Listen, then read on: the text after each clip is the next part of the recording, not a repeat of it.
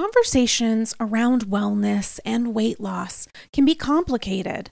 There's the Instagram filter we all see on IG and social media, and then IRL. And between $20 smoothies and daily ice baths, everyone is doing the most to hack the health system. But there's a better way. Ro. Ro provides access to the most popular weight loss shots on the market. Over 200,000 people have already chosen Ro to help them lose weight. And you can sign up from the comfort of your own home.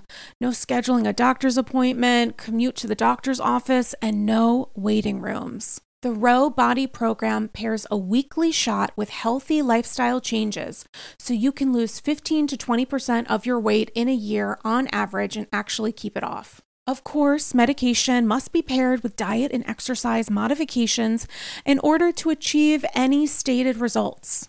Medication cost is not included in the program. Patients must pay for medication separately. With Ro, average weight loss is 15 to 20% in 1 year with healthy lifestyle changes. BMI and other eligibility criteria apply. Go to ro.co/AndyScrolls. You can sign up today and you'll pay just $99 for your first month and $145 a month after that. Medication costs are separate. That's ro.co/AndyScrolls. Sign up today.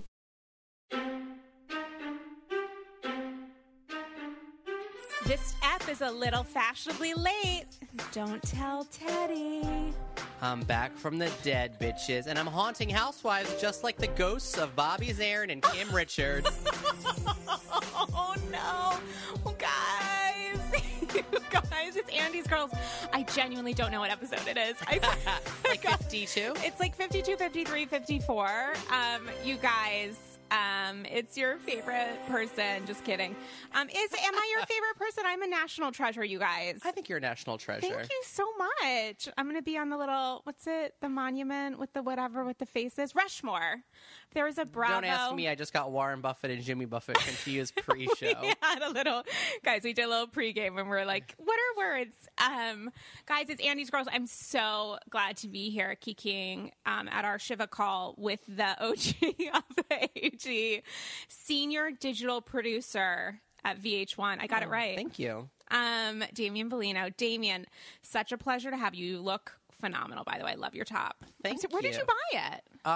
We're gonna have to. It's actually from H&M before that was, before it was like not into being in. No, but now they're like racist. Yeah, so over like, and but over I again. found it in my closet and I was like, oh, I'm going to put it on. Oh, it looks so cute. Thank you. So rest in peace, H&M, and also several Bobby people. Zarin. Guys, Bobby Zarin died this week. It feels like forever ago. Every day now is like... Yeah, I think it was this week or the weekend. I don't remember. Well, because you know Jews, over it's the like weekend, super yeah. quick. So, yeah. From deathbed to whatever, casket. Really, like I knew he wasn't well, but I don't know. My brain just wasn't, and I also, I don't know. My brain wasn't computing that like he was going to pass, and it's very sad. I think it's because he had been sick when he relapsed again, and then when it was like spreading to vital organs, I think everyone knew that it was terminal. Like they'd been pretty open about it, and kudos to them for being really open with their journey. But because I hadn't seen him in a while, I just kind of... And and Jill Same. would do like, her photos visiting wherever. And then, the weird video thing when they sold the Hamptons house, which was kind of a mess. And I just never really thought, even though I like knew that it was terminal, I just never really thought he was going to pass. Cause I don't know. I have to tell you hands down, best house husband in Real Housewives, any franchise, just from the simple fact that he supported his wife fully and also wasn't afraid to give her a little bit of counsel and a little bit of advice. And even though, we all know that Jill Zarin is an imperfect person, she really found the perfect husband for her. And it's just kind of sad. It feels like the end of an era. It just, and Luann posted a photo of them together, and Jill, who's, all over Instagram all day long, hadn't really posted any photos of him, understanding that, he's not the Bobby that he was, that we all grew to love on TV, didn't look the same. And Luann, posted a photo of him essentially on his deathbed, and they're cuddling, and you can see the love in her eyes and face, and it's super sweet, but, he did not look well. And I don't know how that works, how those decisions are made. Conflicting. I remember because I work at VH1 and and Big Ange died. And oh my God, I remember that. And it was a really, I don't know. I don't know how to say it. Like, it was a very unique place to be, because we had never, in my time there, lost somebody, and it wasn't. I mean, maybe people had passed that were sort of peripherally connected to the network, or had been on a show like 10 years prior, but she was on a current show, and she was such a big star. She was probably like our biggest like mainstream star. This was like pre-Cardi B, and I don't know, it was really upsetting. And then a lot of her like extended family who, like, I don't know how to say this, just like were not made for TV, or like maybe like wanted to be on television. Oh God! So a lot of them shared photos of her, sort of her final days in the hospital, and places were picking it up, like People and Us, and it was just a hard place to, because that these people genuinely love this person, it's their family or their friend, and I saw that picture of Luann, and like my instinct wasn't like, oh, this is so gross, but it is a weird sadness, because it's like, that's not. And then people were commenting, like, this isn't, like, why would you post this? And I was like, really? Like, it feels like not a place to tell someone that I don't know. Right, because we don't have an actual relationship with him. And Luann really did. And if you look at her face in that photo, it's like, she looks so lovingly, she's like embracing him in a way where it felt very, very intimate. And maybe that's where people were like, did you have his permission? Was he in like a place where he could give permission for you to post this on, a thriving Instagram page with a ton of followers? It's not like it's a private page. And I don't know what else I was going to say about that, but like, was that a permit? And also, why are you sharing this like super, super intimate moment? I don't know. I think that it's just also the age we live in, where people feel like they almost, like, she feels like, because I guess, I don't know if she's in rehab or what her situation is. Did she go to the funeral? I don't think she did. No, so I presume that she's like away. That was my assumption, because I figured if she was in New York, she would have been there, because I feel like her and Dorinda are the women who like have the most like relationships with Luann. So I mean, with Jill and Ramona. Yeah, but I thought they had a falling out. Well, we'll get into that in a minute. But so, yeah, I think that sometimes in the age of like social media, people think that if they don't post, if she doesn't acknowledge that Bobby has passed, then you know what I mean. Then people are going to say like, right. So it's like it's a lose-lose. It's a lose-lose sort of situation, and I have to say that the whole thing, like, I feel like once I shake off this weird sadness, because it does kind of feel sobering to talk about Bobby's passing. We got to talk about it, you guys. I am going to be like funny about like production and what they were thinking about his death and all of those things and what that meant for the show this season. Laugh Factory. But there is a thing, like, there is a level of like, it's like babies. Like, you can't plan a death. So this is real life, and so like all of those women, like Kelly Ben-Simone and Aviva and Sonia and Ramona and Bethany going, it's like, I don't know, there are people that I don't keep in touch with, that I don't really want to see, but like if something happened, like if they died, I would probably go to their funeral to pay my respects. So like the fact that Bethany was there, and the fact that like Kelly Ben-Simone and Sonia, it's like they weren't. I want to think that none of them were doing it for the cameras. Like Sonia and Ramona, maybe like there's like a part of them that is delusional, that like wanted to be like showed there for the press, but I don't know. I don't think that genuinely, like, people aren't terrible. I mean, I'm like Anne Frank. I like to believe in the good in people. Love it. Siggy would really love that. Sorry, I'm really going on a rant here about Bobby Zarin. So here's a question. So Bobby Zarin dies. I texted 100,000 people. So I got into a whole text thing with a friend of mine. She's like, Bethany's going to go to the funeral. And I said, 100% Bethany Frankel is not going to that funeral, because Bethany Frankel doesn't want the attention on herself and might not feel comfortable with seeing Jill at that point, after this many years, at the funeral of her husband, while understanding that a huge part of season 3 was like, you only sent him flowers and whatever, and he had a procedure, and I didn't tell you anything, but you didn't like care enough to like be there, even though I didn't tell you what to be there for. So I genuinely didn't think it was going to happen. So then these photos go up on the Daily Mail of all the housewives at the funeral and Bethany Frankel at the funeral. And not only is Bethany Frankel at the funeral, but Bravo Production is at the funeral, shooting the funeral for what, as you have said, will be an epic season 10 of New York Housewives.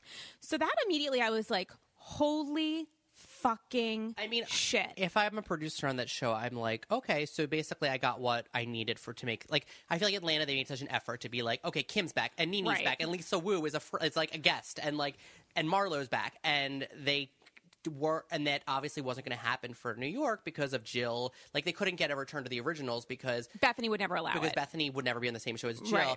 And like the one thing happened where I sort of think that sometimes you can say like, fuck, this person was like my best friend for like 2 years, and they were 2 very like important years of my professional life. Yeah.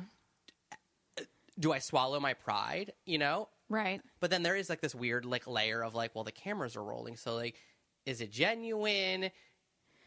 The whole thing feels weird. It feels super weird. I have to tell you guys, I'm super into it in the sense that, like, not into his death, obviously, rest in peace, but like, super.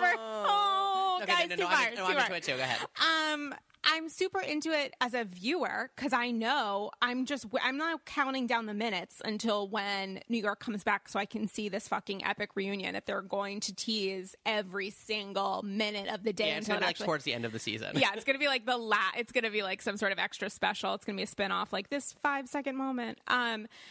But I'm super into it. But I also think, like, okay, so they're super Jewish, obviously. So, like, you have the funeral 45 minutes after the death. I mean, it's like within a day or two, you know, like it's just part of Jewish tradition. And I should know. And forgive my like naivete. My rabbi's going to yell at me. But so like in a situation like this where Jill probably knew he was like he was terminal. Yeah, you probably... Like, would she have arrangements probably like sort of preset a lot of things? I don't know that you would like preset them, but I think she probably knew. I mean, it's also New York, so like I don't think it was at the Kaufman, but it was at some other like fabulous temple. Like she knew, you know, you can arrange it. She like knew it. She probably had some things in place. Just right. I think she and not in a shitty way in any way, but just like like what's going to happen. But then I also think like, so Bravo Production doesn't know that he's dying necessarily or in his final moments necessarily. How does that conversation take place? Like, who contacts Jill or Jill's people and says, so sorry, I'm so sorry for your loss. Also, I would love to grieve with you, as well as like 6 or 7 members of our team and some cameras. Like, who reaches out and says, like, where can I make a donation in Bobby's name?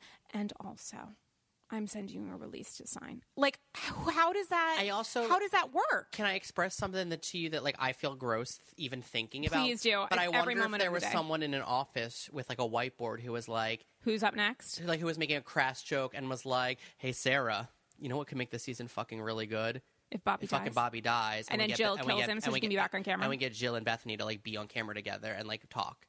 And then that happened, and they were like, "Oh my god!" Like, you know what I mean? Like, and they had like a direct line, like a friend of, or like somebody like Luann or Ramona shot with Jill a scene or something, and they had a direct line of saying like Bobby's not doing well, and it was like, and I wonder if a producer said to Bethany, like, I wonder if Bethany filmed with Bobby or Bobby and Jill prior as like a mea culpa, like, you don't think so? No, I think it literally should. Yeah, 100%. But Jill's not going to, Bethany's not going to go anywhere near that shit. It was 100% the death. And then she allegedly took like a private plane from wherever as soon as she heard. She also supplied Skinny Girl wine for the Shiva. For a Shiva. And Andy Cohen. How did you know that? Because it was on BravoTV.com. I have the link ready to go. Damian Bellino. Good woman. No, please. You can do girl. Hashtag me too. So Andy sent a platter of snacks from New York's Barney Greengrass. He didn't want to go there because he didn't want to break the fourth wall by being there. Because he knew it was filming. That's my guess. I'm guessing this. But he's shown up because he like never goes to weddings and things either. But he showed up a couple seasons ago to that weird Beverly Hills shoot in the Hamptons with his dog and took a photo for Instagram. The thing that Jill wanted to go to and they wouldn't let her in. But he wasn't in the episode, was he? Yeah, but he doesn't need to be in the episode. True, but he can still attend. You're right. There were probably bajillion people there. I mean, Bobby was beloved. Like, think of all the fabric people. Who wasn't there that you're surprised? I mean, maybe some of these people. I mean, Alex lives in Australia. No one Cindy surprises. Barshop, because aren't they like kind of tight? Like, wasn't Jill her entrant? I forget that season. I mean, and she lost that whole Vajazzle company. It like went to bankruptcy or got sold or something. I'm surprised other housewives weren't there because they are thirsty for attention, and they would. And like Jill invites everyone to everything. Well, speaking of thirsty, Marisol was there. Marisol was there, and Danielle Staub was there for absolutely no reason whatsoever. And I hate that woman, which we will get to. I hate that woman with a passion, and it made no sense for her to be there. Okay, here's who was there: Dorinda, Sonia, Bethany Ovs, Aviva, Kelly Cloran Ben Simone, Danielle. I assume Ramona. Ramona was there, I believe. Yeah, Ramona was there. I saw those photos. And she said, Jill told somebody that Ramona has been incredible. She texts me, she emails me, she showed up at the hospital. She received flowers from Vicky, who knows a thing or two about cancer. And she said that Melissa Gorga sent her an email. What is this all from? From the Daily Dish. Oh, so this is official. Shout out to our friends. Oh, shout out to our friends at the Daily Dish. They've covered Annie's Girls before. Is this... this is very interesting. Yeah, Jill said, it was very surreal to walk in and have all these people around me. People I hadn't seen in 20 years showed up.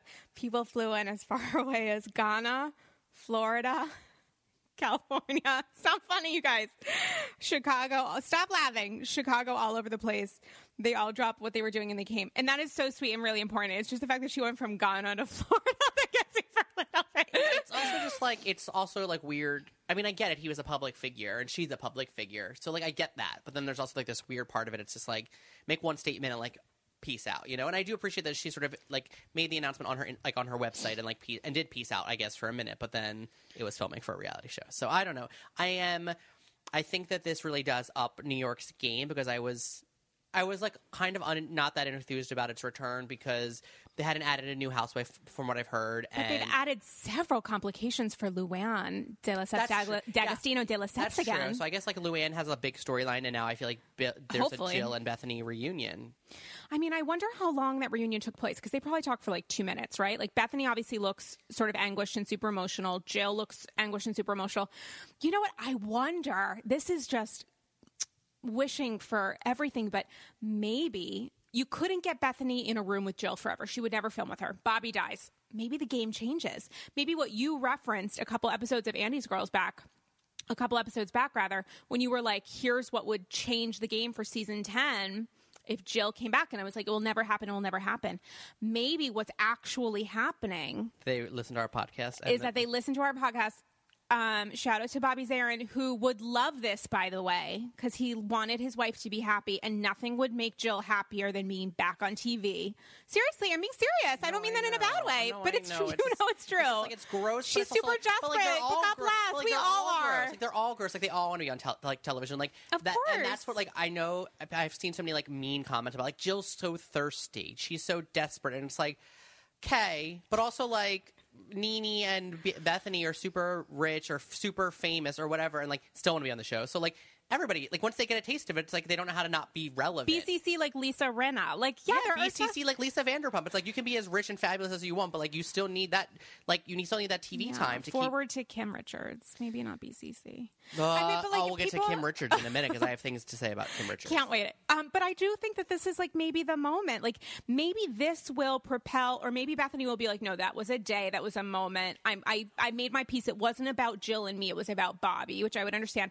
But maybe also this will be the way to get Jill back. Maybe in a cameo, maybe a cameo plus, extended cameo plus. I don't know if I see her fully as a friend of, but more than Lisa wooing, but maybe Shamia-ing in season. She could totally Shamia the fuck out of it. She could also hang out with the housewives that are not Bethany and Carol and Tinsley. You know what I mean? She could hang out with Ramona and Sonia. Right. And she and Ramona would hug each other and cry, and then 30 seconds later they're fucking screaming their asses off. I love when they're screechy little cats. I think that's really great. I think this kind of the only other people I can imagine this is sort of it's if Lisa Vanderpump and Brandi Glanville died.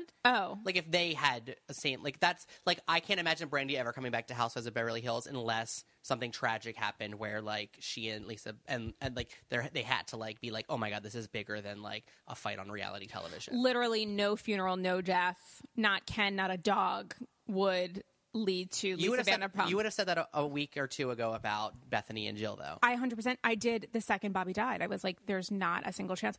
I couldn't. But part of me also feels Bethany as a couldn't. business person thought she had to do this. She sent Skinny Girl Wine to the Shiva. Yeah. Okay. So there's a lot. There's a lot to unpack, guys, and I'm very excited to see it. And Andy Cohen gave Bobby Zarin the Mazel of the Week, which was sort of weird, and I still, guys, don't understand why he didn't go, but to the funeral. But we should give Bobby, just shout out to Bobby Zarin as we wrap up this episode. No, just kidding. Thank you. Thanks, guys. Bye. But just shout out to Bobby Z, who I genuinely can't say enough, aside from Mauricio without a shirt on. Just Bobby was just really. Patty Stanger was there also. I think. I hate Patty Singer with a burning passion. Oh yeah, me too. But I'm very into that show. I'm sad that I got moved off Bravo and I don't know where it is anymore. Guys, shout out to Bobby Zarin and also I guess Marisol Patton. Rest in peace to both of you. How's Mama Elsa doing, by the way? Not well. I think she's very sick. I think she's very ill. All right, guys. This is a real upper. So let's on that move note, on to another show. Should we move on to Housewives of Atlanta, which I felt like Atlanta is my favorite, and I think that it has been a slow build this season. Like, Nene is, like, super not into being on the show anymore, obviously. Like, that's why she left. But, like, she's just, like, really phoning in. Like, I don't care about her and Portia's drama. And then Kim Zolciak showed up this week, and it was like somebody was like, hey, the show's boring. What do you want to do? Us. And she was like, I don't know. I don't want to be involved with. I don't care about these bitches. Like, they're not my friends. And then they were like, cool, we'll give you like an extra 5 G's. Right. And she was like, great. And then she was like, Candy ate me out. Nene's on pills. I'm going to be in a fight with the psychic. Cynthia, you're pretty. Shut the fuck up. Like, she literally just insulted everybody. When she told Cynthia, she was like, stop talking. I was like, she's wasted. She was like, stop talking. Just be pretty. But she and I was wasn't like, wasted. She was sober. she walked Croy in was with bringing her pizza. but she also came in with like holding a red Solo cup. But that's, I mean, what's in there? It's like seltzer and lime at this point. I mean, it was just so wild. And like, I was annoyed with her in the episode at Nene's party because I felt like her drama with Kenya was so was weird. so staged Yeah, and it was. so insincere. Yeah. But this stuff felt like just more messy, and it felt like everybody has been sort of resistant to being messy and like talking about people. And so she just came on and she was like, I'll talk about everybody. So here's the thing with Nene is I thought that Nene superphoned it in last season. This season, I think on last season. Yes, she was. No, yes, last she season was a season that was Candy and Phaedra, no Nene. The season before that, it was her as a friend of it. She came to Jamaica and was like funny. Oh, Season right. before Okay, that was her last, like, full... So season before last season, she was superphoning it. I feel like this season, she's trying a little bit. Like, she seems to be enjoying herself in some spots. This whole, like, the whole elephant party thing, I was like... I mean, I was into the elephant party because it was ridiculous. I sort of died for that medium because that medium 100% would let Candy lick her whatever, wherever. Oh my God, that was so cool. She was like literally like super business and really cold and kind of a dick to everyone. And then Candy walks in and she's like, you light up my life. It was also cool because she wasn't playing like the reality TV game. So like she was playing like the if you annoy me, I will. So she was like really mad when Kim was being disrespectful, and 100%. and like just being generally like they also like made fun of her with that whole handshake thing. It was great. It was so She funny. was super shady when she was like, I'm gonna like, will you take a bath? I'm gonna like get some branches outside. I was genuinely dying. And then she just quit. She was like, I'm done. Like you like fucking suck. Like it's over now. I couldn't believe it. It was such a good episode of television. It was a genuinely terrific episode of television. So here's a question for you before we talk about it a little bit more. Does Kenya quit next week? Because what the medium said to her was like, you're not long for this, but you're not going to die like Bobby Zarin. You're going to continue to live on, but maybe you're not going to be on the show. And then the teaser for next week is like Kenya in a fucking bathroom being like, peace out, and Portia looking super confused. It did seem like Kenya quit, and I told you I heard someone doesn't go on the trip or quits on a trip or something, and I thought it was Portia. I thought Portia like got fired when they went on a vacation or something, but maybe it's Kenya because I kind of feel like she is not here for Kim because she thinks that Kim is just there for like a paycheck, basically being paid to cause drama with her specifically, and now I guess like by Nene as well. But then I also think she just feels like in order to like protect her marriage, is he worth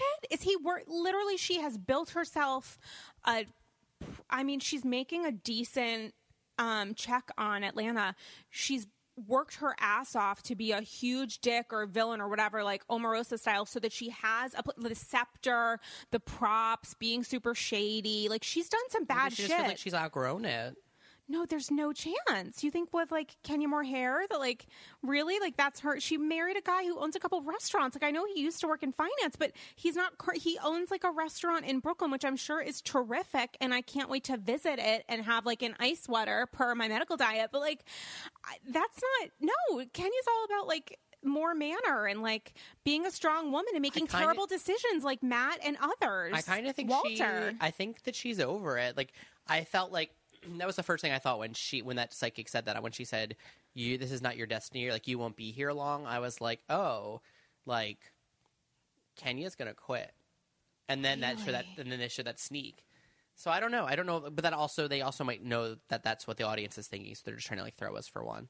I also think that there are times when Atlanta, I mean, like last week with everything that domestic violence related and 50 Cent's mom and Shamia and these really heart-tugging moments. And I feel like Atlanta will go where no other season, no other franchise truly will. When they like talk about these issues, they really go all in. And it was just kind of amazing and brave to see that captured in certain ways. And then also just juxtapose that with, they have made some of the fucking worst relationship choices. Kenya certainly has, with Matt, who is like Looney Tunes crazy psycho villain. And now She by Sheree this season is with this guy in federal prison who's going to be away for like maybe a week, but also maybe 10 years, and threatens Nene in the teaser for next week. He's like, she shouldn't be saying anything or whatever. And then it's like a shot of Sheree looking either horrified or maybe turned on. I like couldn't really tell. But it's kind of interesting to me that, you know, to watch this all play out and watch these women who are so successful in so many ways make really bad choices in their personal life and then see that play out. Like Tyrone seems like maybe not a great guy. And I also kind of wonder genuinely how long they were dating before he was arrested or indicted or whatever, and what's actually going to happen. I mean, 50 Cent's boyfriend, whatever the fuck his name is, who's off like stripping prostitutes in Brazil.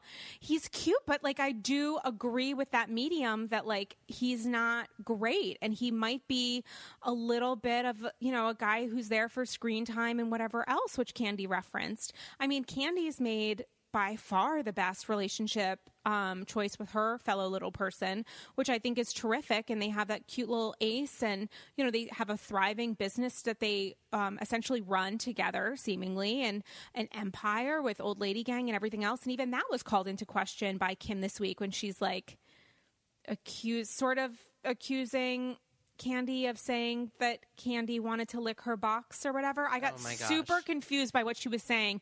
And then I read a conversation that Kim had, because you know how they don't really do blogs on Atlanta. It's just like the producer asks them questions and they answer. I didn't see that. Yeah. So she did one where she's like, Kandi, it's like Kandi. She was essentially like gaslighting Kandi a little bit, but like that it was Kandi's fault that she said that because Kandi like took it the wrong way, and she would never mean exactly what she said on camera that was shown to millions of people.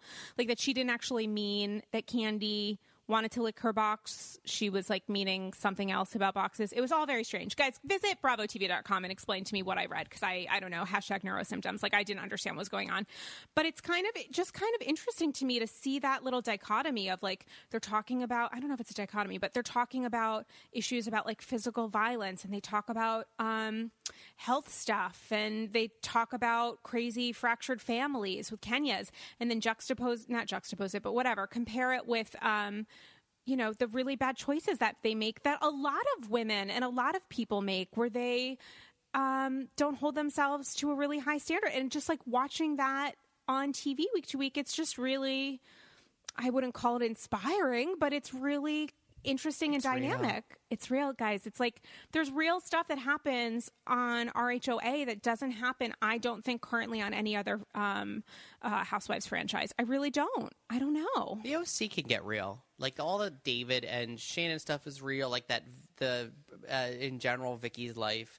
Like her Vicky mom being dying, duplicitous is real. Vicky being a liar is real. Yeah, like Brooks taking advantage of her is 100% real. And how many people do that when they see someone who they think is a person of wealth and they want to take advantage? I mean, like, I think watching that play out and her having her not be anywhere near as intelligent as I thought she was, or easily manipulated, is fascinating. I think that the difference maybe, and I don't know, like the thing that I think you're orbiting is maybe that, like I think that Beverly Hills and New York, the drama becomes like who said to whom, behind whose back, and what happens at like events, right, opposed to like what everyone has in their own life and how they open up about that to the women. Right. And I think Atlanta that's happening at least now. And I think that OC that happens sometimes, at least with Shannon and Vicky, where like they make mistakes in their own life. And then, Tamara. And then they're held accountable for that, right, with the other women, Tamara, you know. Yeah.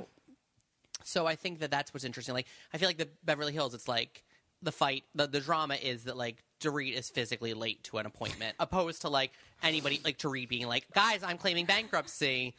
help my friends. Can you offer me advice? Like, how do I get out of this situation? You know, 100%. I think it's. I don't know. But I don't know. I think that there has been real stuff on Beverly Hills also, right? Like Taylor's life and Camille's life. Like those things happened. Well, that's also why I thought it was really interesting when you talk about how domestic violence and issues of abuse or crazy manipulative relationships played out just as an echo chamber in my head in the last 45 seconds of Beverly Hills this week, when Lisa Rinna was like, you guys, I heard some really great gossip that like maybe Ken beat the shit out of a woman, or like maybe he yelled at her, but like let's pretend it's like physical assault. And I'm thinking like, bitch, like first off, weird gossip to talk about. Like you once again do like the juiciest, darkest, shittiest thing you possibly can, but like appreciate it a little bit, even though I know it's 100% false. And two, this is the franchise where there was an on-camera spur of the moment intervention started by Saint Camille of Grammar, nay Donatacci, now Donatacci again, soon to be whatever that gentleman, lawyer, David, whatever his last name is, which I do not know and never will learn.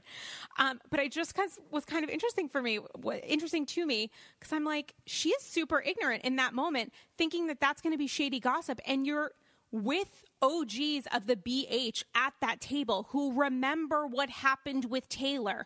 So when you talk about a man being potentially physically violent, albeit not to a direct cast member on the show, and these women have sat through on and off camera conversations about Taylor's now deceased husband kicking the shit out of her, I thought that was a strange choice for her to make. I understand it because she heard something negative about Lisa's beloved and wanted to bring that up to embarrass her and have it be a plot point.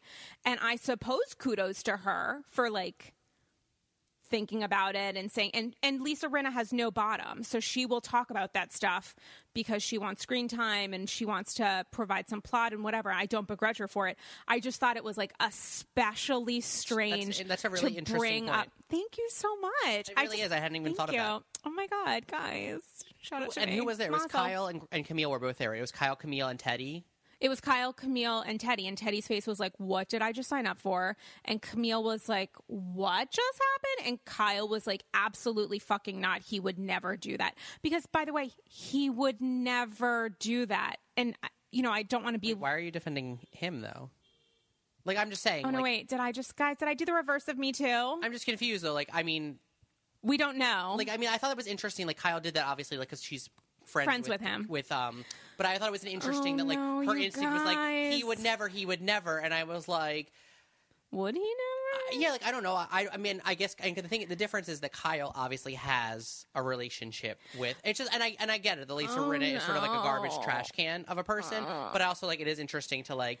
And I'm not, like, trying to call you out. I just think it's interesting to question, like, you know, like... I mean, I don't know. Someone obviously filed a claim and, like... But we don't know if they actually did, We don't because even know if it's Lisa true. Rinna We was don't. like, he assaulted her, meaning like maybe he yelled at her and raised his voice, or maybe threw he her like against a wall. And it was like, I mean, also like, and it is interesting. like what did Radar Online explicitly say? And all the things you said are really interesting about, like, she didn't even like think. I mean, maybe she did think about the. She's also the person who brought up cocaine. Like, she really doesn't see. It seems like with these women, often there are things that are off the table. Yeah. And then it seems like with Lisa Rinna, though, she doesn't feel like that. Speaking of things that are off the table, so I don't know why, but that was one of my favorite moments just because I thought it was totally insane. And I could see like the shining light in Lisa Rinna's eyes because she was so happy to talk about maybe this woman being potentially physically assaulted. But the other amazing moment to me was what I like wrote a little note to myself was when Kyle was saying that calling out someone's belligerent, drunken behavior was a bad thing. Because why?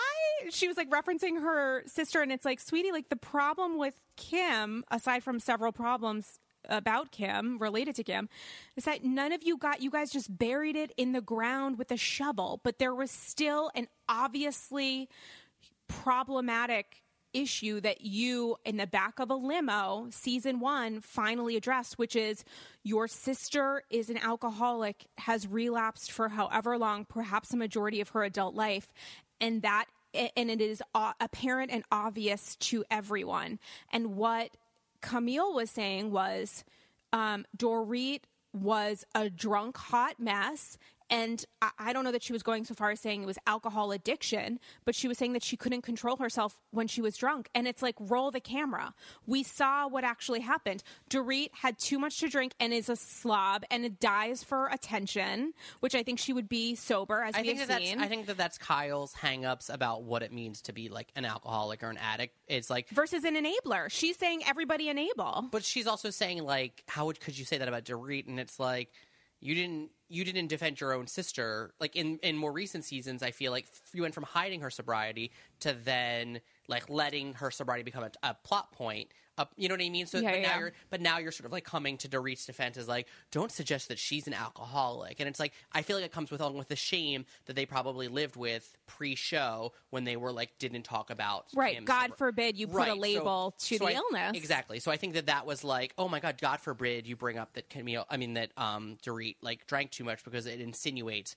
She just doesn't want to. Kyle thinks that she knows how to play this game. She thinks she's as good as Bethany. She's not. She's not. And she has some real. And it drives her crazy that Lisa Vanderpump is better at it than her. And that's why they have their treaty because she agrees that she won't come for Lisa Vanderpump because she knows that Lisa Vanderpump is smarter and can do it better than she can. And that's what it's like. That's why this episode bothered me because Kyle had that moment where she's like confiding in Dorit about her sisters not being happy for the success because of American Woman and her selling her shows and then it was about Mauricio working for Kathy and I was like fucking A, like let Kathy and Kim be on the show then, but like stop using your sisters as plot point. I need you to be more interesting because it's like she just does the same thing every season. She brings them into it, always mostly Kim, but like brings them into it and then sort of is like a surprise when the other women want to come for her sisters. And it's like, well, of course, because, and I don't know, it just frustrates me that like her sisters are characters in the world of the show. It's like, Dorit's not like, oh, my sister in Connecticut is doing this. Like, that's not a plot point. But because Kyle's sisters are public figures. But it's also a Hollywood thing, too. Like, it's very, very different when it's, like, talking about a family business. It just drives me crazy because I just want Kyle to be more interesting than relying on her sister's drama to be the thing. Like, they're not on the show to defend themselves or to tell their side of the story. So it's like the most interesting people on the show who are creating drama that aren't on it, you know? I totally get it, but I don't know that I agree. Because I don't know why, but like I sort of died to hear about Kathy Hilton. I love it too, but I just want Kathy to be on it to call Kyle out on stop being a wounded bird. Kathy, you're not 8 years old anymore. The few times that Kathy has been on, she seems to be a super, super passive aggressive personality. She's not going to be the type to call out Kyle on camera. I think they save that for like their screaming matches on the phone or maybe just ignoring each other. Kyle loves it because being on the show because she feels like a princess and she gets power. She gets power and she gets to and she gets a voice. She gets a voice on national television. She gets to write the narrative of the relationship. But then the other two sisters get to be like, cool, you just rang us out in like we'll ream you out behind closed doors, but you just are going to go do it on national television. You know what I mean? Like she doesn't know how to have a voice with them in conversations, and then she goes on television and does it, and that seems really cowardly to me. Well, maybe that's like the plot of one of the shows that she sold this week. Like maybe it's about this. I totally hear what you're saying. It's like I am into the Hollywood stuff, and I'm totally into hearing about Kathy Hilton because I feel like she's sort of an anomaly.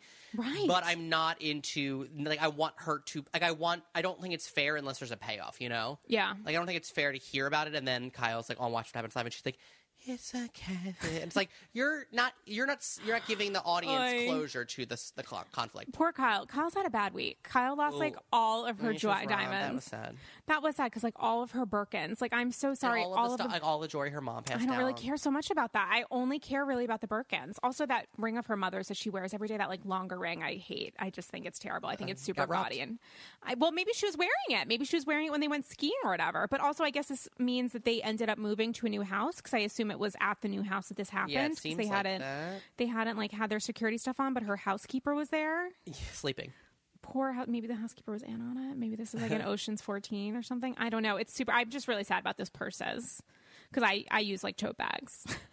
It's my Birkin is a cotton tote bag with like cat hair on it. I literally had a meeting today, you guys, with someone who had a Birkin, and I was like, I don't. Did you smell it? I didn't, but I stared at it. I was kind of confused by it. Like if you saw an alien, you were like, oh my God, it exists. It's like, here I was 100% into it. So, do we think that Camille will be full-time next season? Oh, wait, no, what were you going to say? I was just going to talk about Camille forever. Oh, well, like actually, one of the things I wanted to say is about Camille, which is that the way I was watching that scene with Camille, Teddy, and Kyle? No, with Dorit and the At whole the dinner? and everybody. Yeah. The big dinner where Dorit got drunk and then was like out of seemingly unprovoked and like out of nowhere was like, Camille, you're a fucking stupid cup. C. Yeah, I was like, wait, where did that come from? And then I was like, is this how Camille was sort of like promoted to? That was 2 weeks ago, right? That was like the catalyst for this week's episode. Exactly right. Like I was trying to figure out like, is that how Camille went from being sort of like passively a guest, because she's been a guest for like the last 2 or 3 seasons. Like she shows up to like she cameos. dinners and parties. Yeah, she and things. cameos more than Adrienne Malouf, but she's there. And I was like, is that like what got her bumped up? Because that one moment, because Dorit made her a plot point, or was it like already in the works and then Dorit just like happened to target her? Because I feel like she's sort of passively been in the first 2 or 3 episodes, and then suddenly now she's like around. And I was like, well, is that because they were like, well, now we have to like follow Camille? I don't know that she would have gone to Vegas had she not already been. But been Adrienne was there. Oh shit. Interesting. I don't know. Does she owe this amazing promotion to Dorit I'm Tinsley? into Camille, and like I'm just into like her CCPK? I'm into her Hollywood connection. I'm into her wealth. I'm into like her second chance at love. Like I'm into all of that. But I just was wondering, like, did Dorit make it happen? And like Dorit and Lisa Rinna are both like the worst, but also like I'm grateful for them because they're making stuff happen. Like Erika Jayne is like really fun and fabulous, but like she doesn't not good at making drama happen. No, because she's like a super no bullshit, like which I can appreciate in many ways. And I know that but it's like part of her brand that she's like straightforward and whatever and direct. I find her to be troubling. I don't want to say problematic because I think that's a buzzword, but like that's my favorite word. By the way. Like troubling or problematic. I say it like every 45 seconds. She like her like, I don't know how to be friends with women. I'm used to gay guys, so I'm like, hey bitch. And it's like, I'm not into women who don't know how to be friends with women. I always find that to be like a red flag. 100%. So when she said that, I was like, don't say that, and also don't use like gay men as your out, because like they're not an accessory. Yeah, they're not an accessory. So like I don't want to like, I'm not like trying to be like, I'm not an accessory, because like that is part of it, but also like I'm not into women who are like, I'm like the only like people I'm friends with are like gay guys or like straight guys that I like drink beer and watch sports with. Like I'm not into that type of woman, because I think it's just a way of putting women down. And so like Erika, you're not above the bullshit by not engaging in drama, but then calling, like kind of saying you can't maintain, like these women want me to text them, and it's like, well, if you're friends with them, then you should want to engage with them. Like, again, you know what show you signed up for. She and Teddy need to, like, get in on the program. Like, Erika's been on for 3 seasons. Like, you know the show you signed up for. It's about being friends with women. Tell me everything about Teddy. So I've been I was on the fence about I hated her at first. Teddy, because I was just like, I don't like know. She's sort of, she's seemingly like nonplussed by Hollywood and money, and says she doesn't have a lot of money from her dad. And like, I don't know what's true and what's not.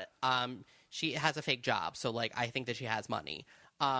Because she has a job that's not real. And I don't think her husband works. Or he's like a trainer or maybe he has the same type of job. Actually, no, I think he does have a business. I like searched him on like Bustle or something that had like, who is Teddy's husband? And 5 fast facts. I forget it now. Do you think he's attractive before you say your point? I think he's terribly unattractive. In certain angles, I felt like I think he looks like a werewolf. There's like a weird like moon face that I'm kind of into. He looks like Dracula. But then I think other times he looks ugly. Yeah. But I've realized that I think that she might be a good fit, because I think she's sort of an archetype that Beverly Hills doesn't have, which is sort of like a Heather Thompson, which is sort of like, what are you like, Dorit? Like, it's sort of like you need a Dorit to be awful and annoying so that you can have somebody like a Heather Thompson, like, remember when Heather Thompson and Sonia got in a fight about the toaster box? No, Sonia making everybody wait in the foyer. Oh my God, I love that on the way to Atlantic City. And it's like, she continued it in the limo. And I feel like 100% and I feel like Teddy is sort of like that, where she's like, Dorit, it was an hour. Like, we were set up by production to meet. I have like an email, and I also like.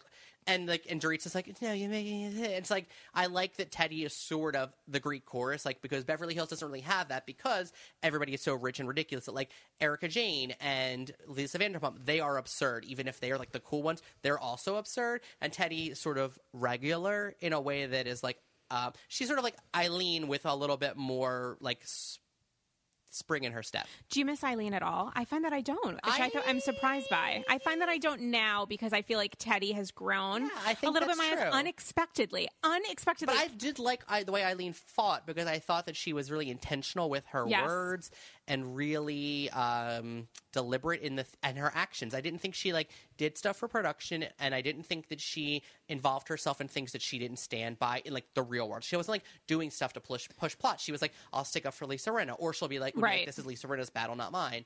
So I do like that about her, but I don't find myself missing her. Right. And I hope that Teddi, and I don't know, that's interesting. Maybe Teddi sort of does fill that void in some way, because she's sort of like, I have money, but like, I'm She doesn't really modest. have money. You know what I mean? Like, I felt like Eileen had money, but like, she had money in a way that was like not real money in Beverly Hills. You Speaking know? of not real money in Beverly Hills, that moment a couple weeks ago, or maybe it was last week, where Dorit goes to Nordstrom Rack or whatever and buys $18,000 worth of serveware, like plates from Hermes, and that moment where PK comes downstairs and he doesn't look like that is put on. It looks like Dorit is putting on a performance for the cameraman in her kitchen of like, what's a plate anyway? Like, there are people coming over for dinner. I need to get some plasticware. And then it turns out it's nearly $20,000 from Hermes. And he comes downstairs and he's like, what did you buy? Oh, just like whatever. How much did it cost? I don't know. I don't know what an individual plate is because it's a set. I mean, that was actually a moment where stood out for me. Where he was like, what are you doing with our money? What are you doing with our money? And what are you doing with the small shekels that are left of our money? Because allegedly they're selling their house now, the house that they've shown this season is being redone or whatever, but it's not actually theirs. And Mauricio, So they the weren't listing. they weren't really renovating. They were renting, and they had to move. No, the owner of the house where they were renting decided to renovate. So they hauled ass to Miami for however long, came back, and now the owner, allegedly, guys, I didn't Google this. So somebody fact check me and like tweet me or whatever and let me know. But allegedly, they are renting, not owning, and the owner decided to renovate, and the owner has decided to sell, and Mauricio is the listing agent on the home. Allegedly. So this will either come up at the end of the season, Or nobody will talk reunion. about it because Bravo will want to pretend that these people have money until the absolute last minute, until they're served eviction notices on camera. Shout out to OC. I mean, like, I don't know. I don't know what's... Who has pretended like they have money? That's just real quick. I don't want to like take too much of it. But just like, I mean, the Bangle, who I just referenced. What's her face? Oh, I don't know. OC the Bangle is like 100 seasons. on OC. I haven't watched that Okay, many. the Bangle on OC, Sonia. Yeah, but Sonya's Anyone is on New Jersey. Sonya's is such a fabulous story that there's such a great story behind it. Sure. And she still has that fabulous townhouse, which And I've she been Uber inside. pools. I love that so much. She's so absurd. She is just such a delight for television. I die for her. Yeah, she's classic. Okay, so who else pretends that they have money? Almost anyone on Atlanta, including Nene, who continued. I think Nene's most recent home is something that she purchased, but she had been renting, and there were rumors that production was renting on her behalf to provide housing. Anybody else in Atlanta, aside from Candy, your boo? Anybody on New Jersey? But you think, I mean, aside Atlanta, from maybe but, Siggy I mean, and Margaret? I mean, Atlanta, I feel like Atlanta and maybe OC and certainly New Jersey, like your buck goes like further than. Yes, then in Beverly Hills. So I feel or like New everybody. York. I would think that like that Portia and Cynthia like really own their homes, and that they probably like if that's I don't know, maybe that's not true. I think I also Cynthia don't think- does because we saw it. We saw her purchase it. I don't think Portia does. I also don't think production is like paying to rent their places. Like I think they would do that for some people, but not like. Yeah, I Cynthia. think Portia's making an investment by like renting a ginormous home that she does not need for any purpose whatsoever except to look like super, super bougie plus on the show that she's filming. I mean, who else pretend? Beverly Hills allegedly, well, not even allegedly, Taylor pretended that she had money and she didn't. Kyle never pretended when Kyle had like a little bit of wealth when she started and then, you know, the agency happened and now she's like popping. Obviously, Dorit has no money. Where Dorit did has 50 Kim cents. live? And her like when in her what was her most recent house prior to like becoming a friend of? Like when they would actually show her Kim home. Richards? Yes. A variety of different rentals a la Brandy. Brandy had no money, but was open about it. I know. I like Kim that's what Richards was never charming. had That money. was what was charming about Brandy initially. Yeah, it was that she was like, I'm struggling. I bought my dad a car. I'm struggling. I'm leasing a super expensive car now because I came into I know money from this. I do have a soft spot for Brandy, but you know that's not neither here nor there. I don't think she'll ever step foot anywhere near anything I don't related think to so. Bravo I mean, TV. it would literally have to be like 10 years from now. LVP would like never allow it. LVP, who may or may not be on Housewives at that point, but will continue to be on Vanderpump Rules, which is, by the way, having a fucking record-breaking season. Every really episode, I'm like dying. I did also think it was kind of funny. I felt like some of Dorit's shit when she's like, I wasn't late, I was totally on time, plus like whatever, was very similar to what Jax was doing with Brittany this episode, where they're like, essentially gaslighting whomever. Jax is doing it to Brittany. Oh, I didn't see Monday's episode yet. Oh God, sorry. You're gonna die. It's so good. Jax is essentially gaslighting Brittany and saying like, it's your fault I cheated because, oh, spoiler alert, it's your fault I cheated because you're talking about it, and that is really upsetting and hurts my feelings, and like, why would you do that? Where he like essentially blames her for his misbehavior. And Dorit is doing that with Teddy, where Dorit's having a conversation with Kyle and she's saying, it's her fault for like talking about it. She shouldn't have been talking about it with you. And I was 6 minutes late, when it's like, sweetie, you were 54 minutes late. Now, did production tell her 4:30 instead of 4 to fuck with her? Or is Dorit actually that spoiled and pretentious where she doesn't think that other people's time matters? I actually think the latter. I don't think it was a production move. I think that Dorit was really genuinely that late because she doesn't give a shit, and maybe she was doing it for a power position. It doesn't really matter, but either way, it's it was just kind of obnoxious. It is weird that it is a plot point. It's weird that it's a plot point, but also I'm one of those people, not in my personal life, but in my professional life, where if you don't show for a meeting, and it happens so infrequently, but I'm a consultant, so I take my time very, very seriously. I don't know why that has anything to do with me being a consultant, but sure, let's run with it. Where if you are late for something, or if I am late for something, rather, I'll take responsibility for it. I feel like it shows that I could potentially be unprofessional. I think you have to take people's time really seriously, and our new friend Teddy feels the same way. And she's a fake accountability coach, but I actually really understand that perspective, which is like, you do not respect me enough to make good use of my time. And also, I'm filming the show. This is a new job, and I have my nanny stay. Like, I am paying to have this filming opportunity take place, and you don't even fucking show up. So what's the chance that they're going to use any of this? They're going to use you calling me on camera potentially in the app, but like, this actual moment is lost. Like, I think that's really shitty, and I think it says a lot about Dorit and her like weird fake accent, and the fact that she had a meltdown at the LVP magazine shoot, which I still genuinely don't understand. Like, what was the problem? The photos were bad. Yeah, it's a shitty magazine. Like, what were you expecting? You're in a magazine and you're nothing. Like, what are you actually expecting? Why are you being a diva to Lisa Vanderpump, the queen of divas? Genuinely, I'm not saying that like she's the best person in America, but I'm saying that like LVP knows a diamond, knows a gem. Sure, the beauty team wasn't like the best, but also be a little grateful. It shows the people Damien and I had a little conversation before we started where we were like geeking about celebrities, and I do genuinely think that the more famous a person is, in some areas, the easier they are to work with, because they're confident, they understand that they're good, and they're not going to fuck up your time because they know that it's a business and it's work. Dorit is the exact opposite. Dorit is super needy. Dorit wants to be on camera. Dorit wants to be a show. Dorit thinks she's a star because her husband is a music manager and has told her such. Like, Dorit got on the show and was immediately like, I am Madonna. So when she has these moments, it's like, shut the fuck up. But like, you're being such a dick. I'm into be it. Be appreciative. But it's great. And like, I'm into her, like, she wears fashion and like is ridiculous. Like, she's so over the top. Like, I mean, so does Erica Jane. Like, I think that Dorit happens to have better style, but like, Dorit wore like a sports tank under Gucci. Like, ridiculous. What is happening? What is happening with that Cammy?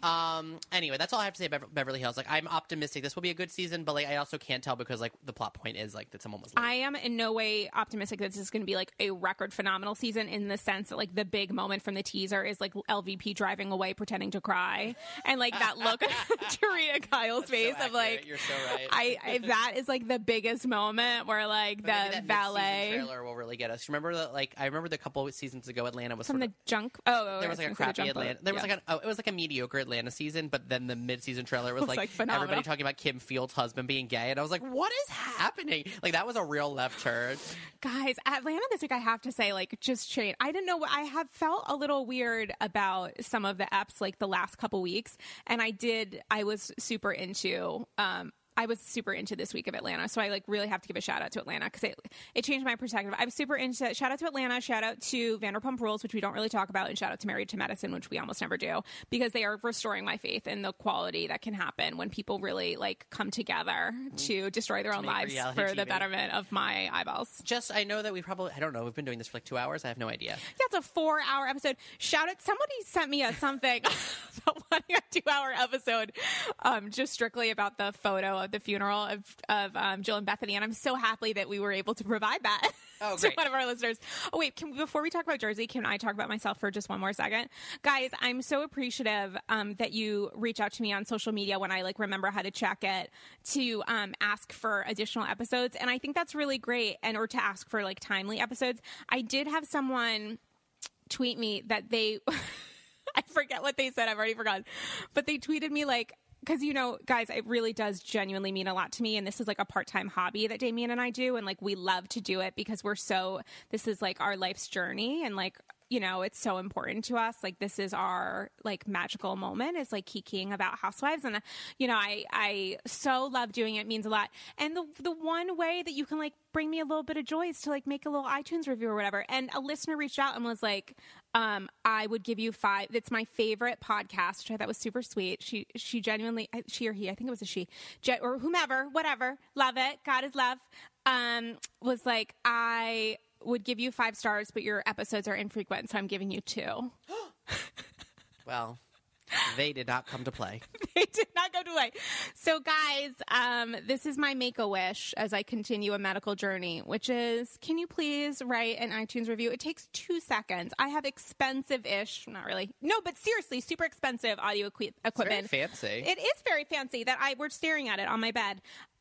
Damien and I are spooning. It would just mean a lot to me if you, and to Damien, and to the world, and to America, make America iTunes review again. Just leave us a little love. That's all I have to say. That was a very long, it's continuing what will be an 8-hour episode of Andy's Girls this week.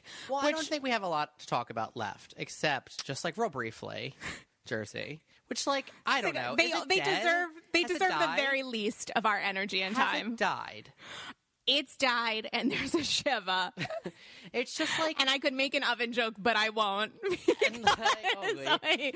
I'm a Jew. I have no bottom. I have no bottom. The fact that I'm glad that Kim D is at the reunion only because I know that nobody gets. You're glad that the Crypt Keeper. It was just it's also somebody wrote that line for Teresa to remember, 100%.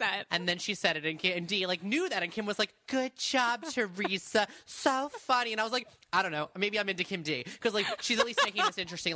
I still really like Siggy, and I thought Melissa said a really interesting thing on Watch What Happens Live. I think last Wednesday, maybe.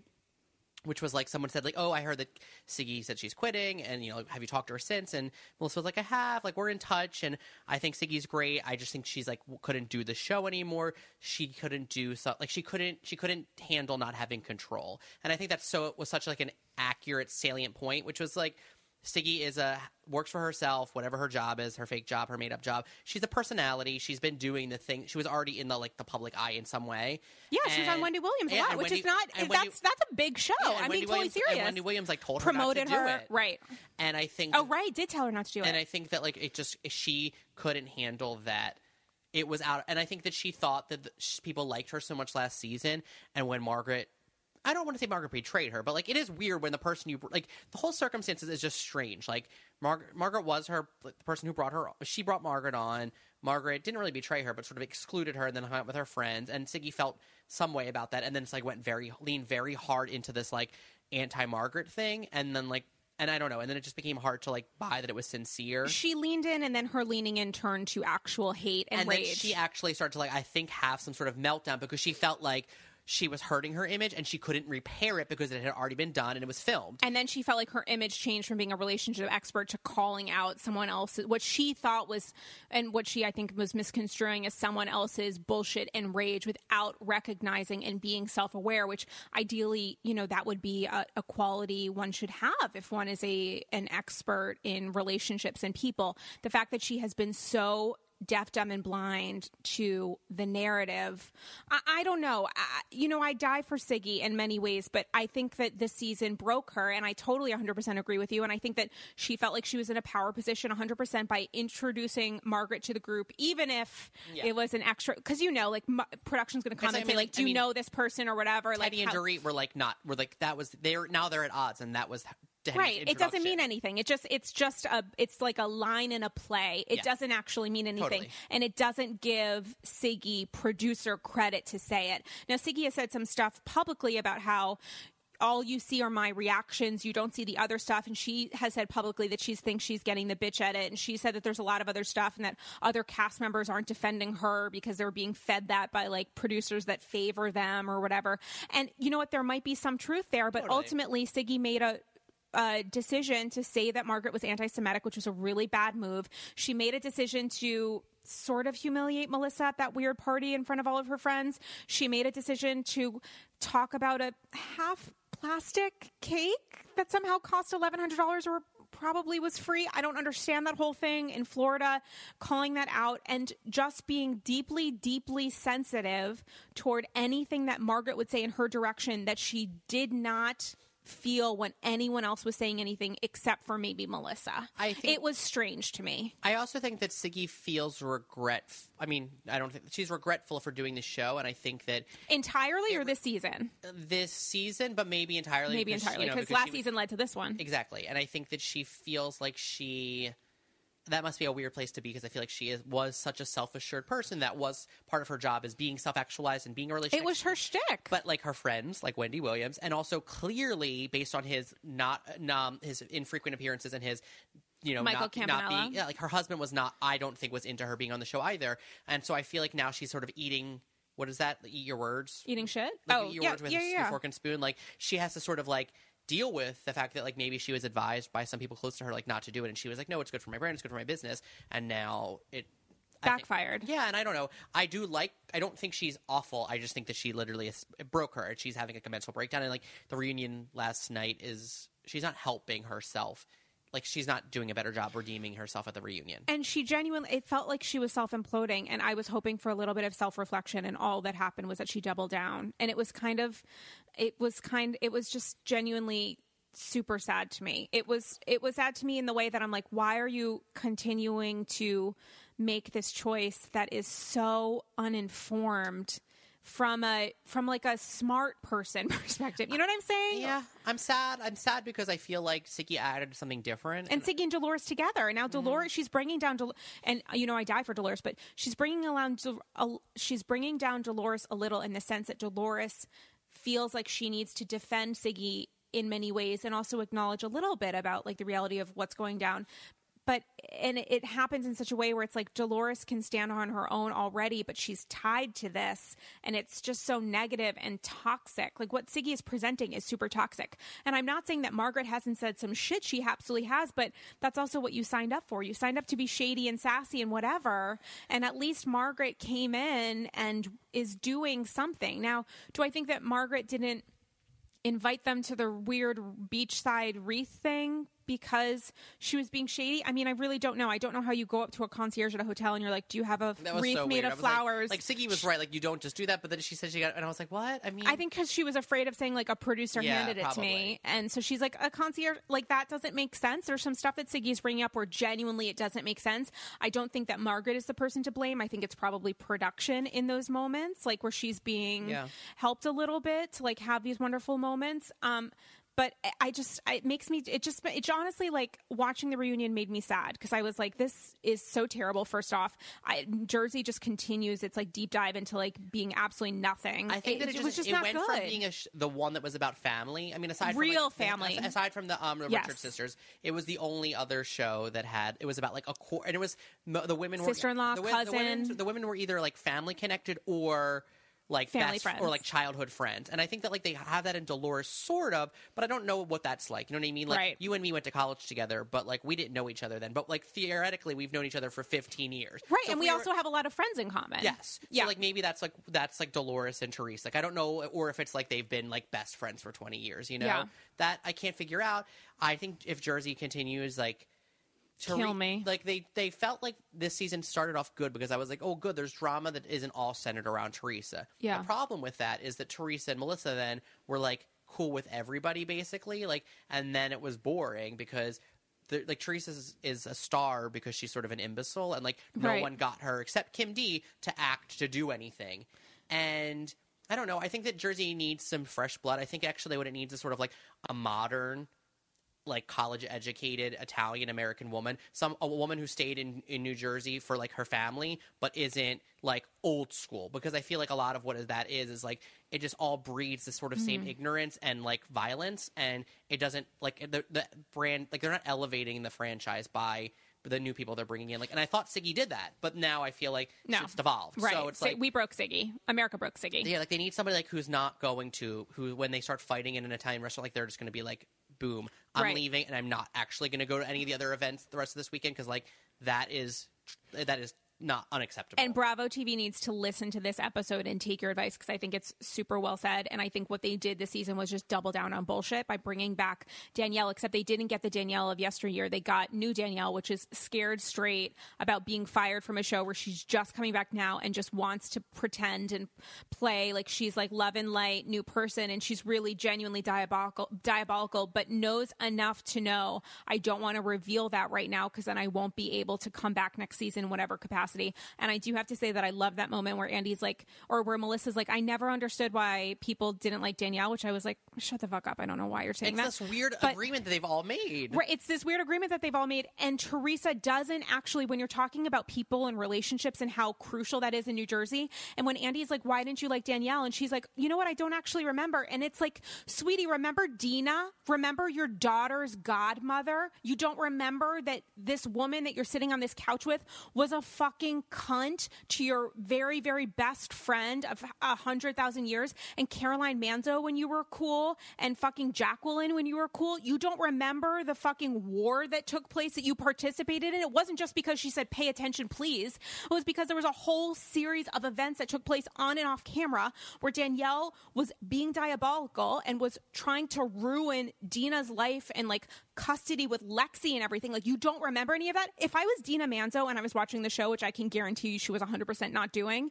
I would be like, ring, ring, ring. Teresa, remember me? Because I think you forgot. Like, how do you not remember these extremely important moments that affected your friends who you said you were your family because your family and you didn't get along? It becomes this whole weird, like, poison to it, which, because I was thinking about that and I was getting angry, and I was thinking if I was Dina and I was watching, which you're right, I don't think she was. She wasn't. She was in Child's Pose. But if she heard about it. Yeah. She's all peace and love. Then she's like, like, it's your name. It's your, like, you know what I mean? Like, that's your reputation. That's your name. That's your family. Like, you're still a public figure-ish. And then it makes people want to come back and be like, defend themselves. You know what I mean? And then they're like, no, this is a monster. Like it's like you go back to defend yourself and then you get wrapped up in new bullshit. You know what I mean? Like, she goes back to say, like, Teresa, what are you doing? Why are you friends with Danielle? And Teresa's like, I don't know. Like, and then it's like, and then it's just like an awful cycle. Like, I would love it if Dina came back to like... Dina will never come back. Dina came back in like the twins and the whatever, and it was a fucking mess. That was the worst season. That was the worst season of all time. Just, I don't remember. I don't think I watched season 1 of Jersey.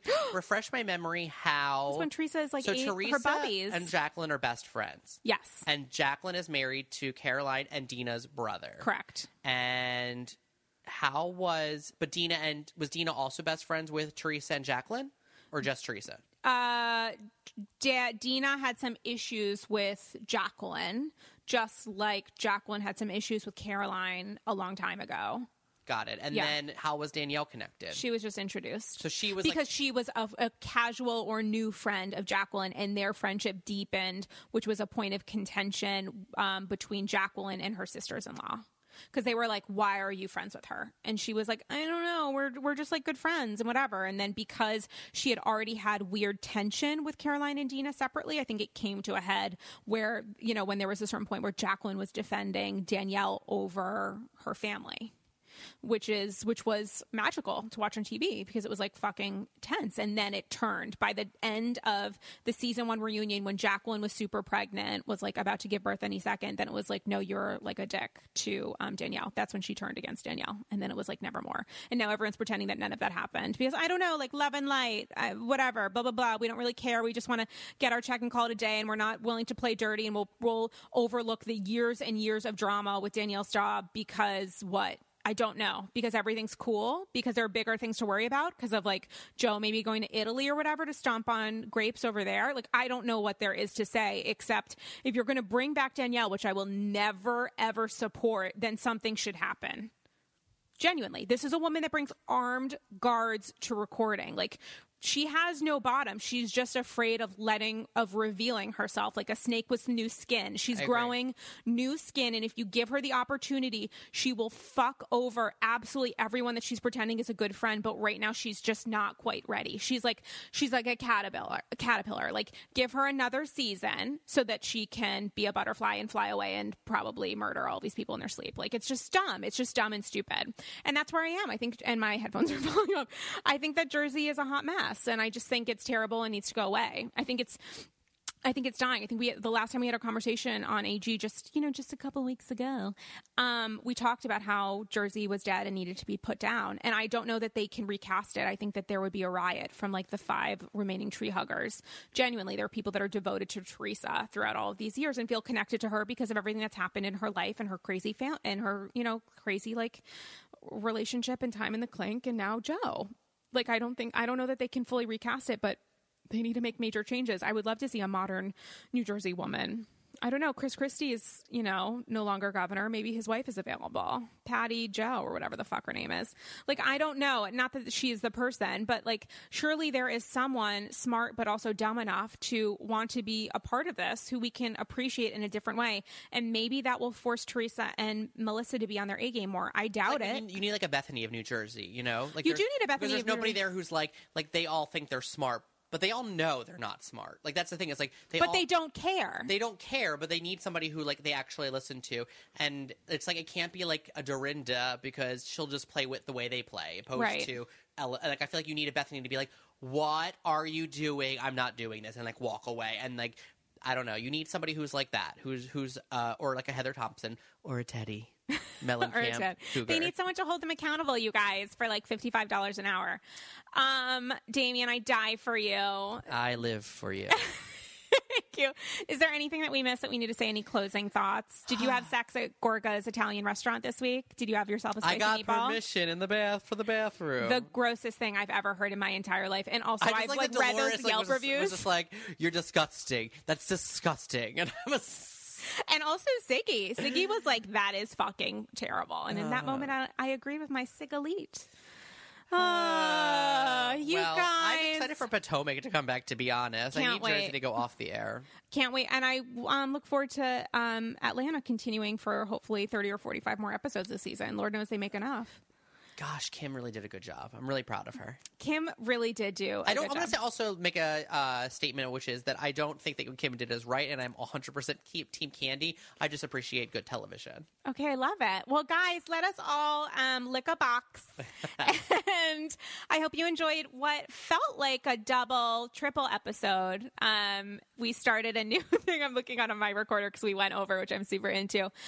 Such a pleasure, Damien. I die for you. I love you forever. Rest in peace, Bobby Zarin. Thanks for having me. Rest in peace, Bobby Zarin. Thank you for having us as incredibly crucial parts of your lives. And I will do a Shiva call and lay a single white flower, or maybe red. I don't know what his favorite color was. Green. I don't know. Blue. Chocolate brown. I will lay a rose outside of Zarin Fabrics on Orchard Street downtown because I did Yelp it. And they were closed on Monday. I went to their website and they were closed in honor of his funeral or whatever, and to celebrate his life. And Bobby Zarin, we do celebrate your life. And guys, I love you. Can't wait to talk to you next weekish, maybe the week after. You know how I roll.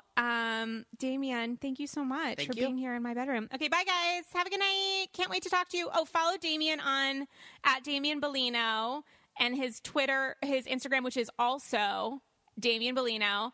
And send me a message so I know who you are before I add you on anything. Dame Galley on Instagram and my name, Sarah Galley, on Twitter. See what I'm doing, guys? I'm like trying to be like a person who goes online. I'm such a pro. I'm a pro like Danielle Staub is with her fiance. Okay, guys. Married 19 times. Bye. Engaged. Whatever. Toodles.